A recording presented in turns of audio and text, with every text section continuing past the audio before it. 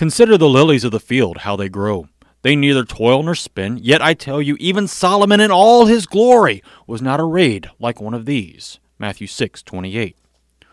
With all the talk of anxiety, Jesus comforts us with just how valuable we are to God. God takes care of the entire universe, but he pays special attention to us.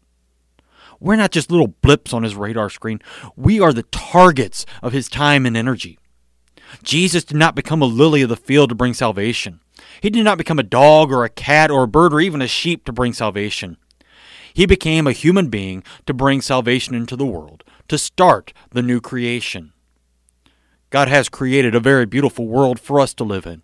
He causes it to continue from one day to the next, all under his power, his grace, his providence and goodwill. This grace and providence and goodwill he gives especially to you in his word. Amen.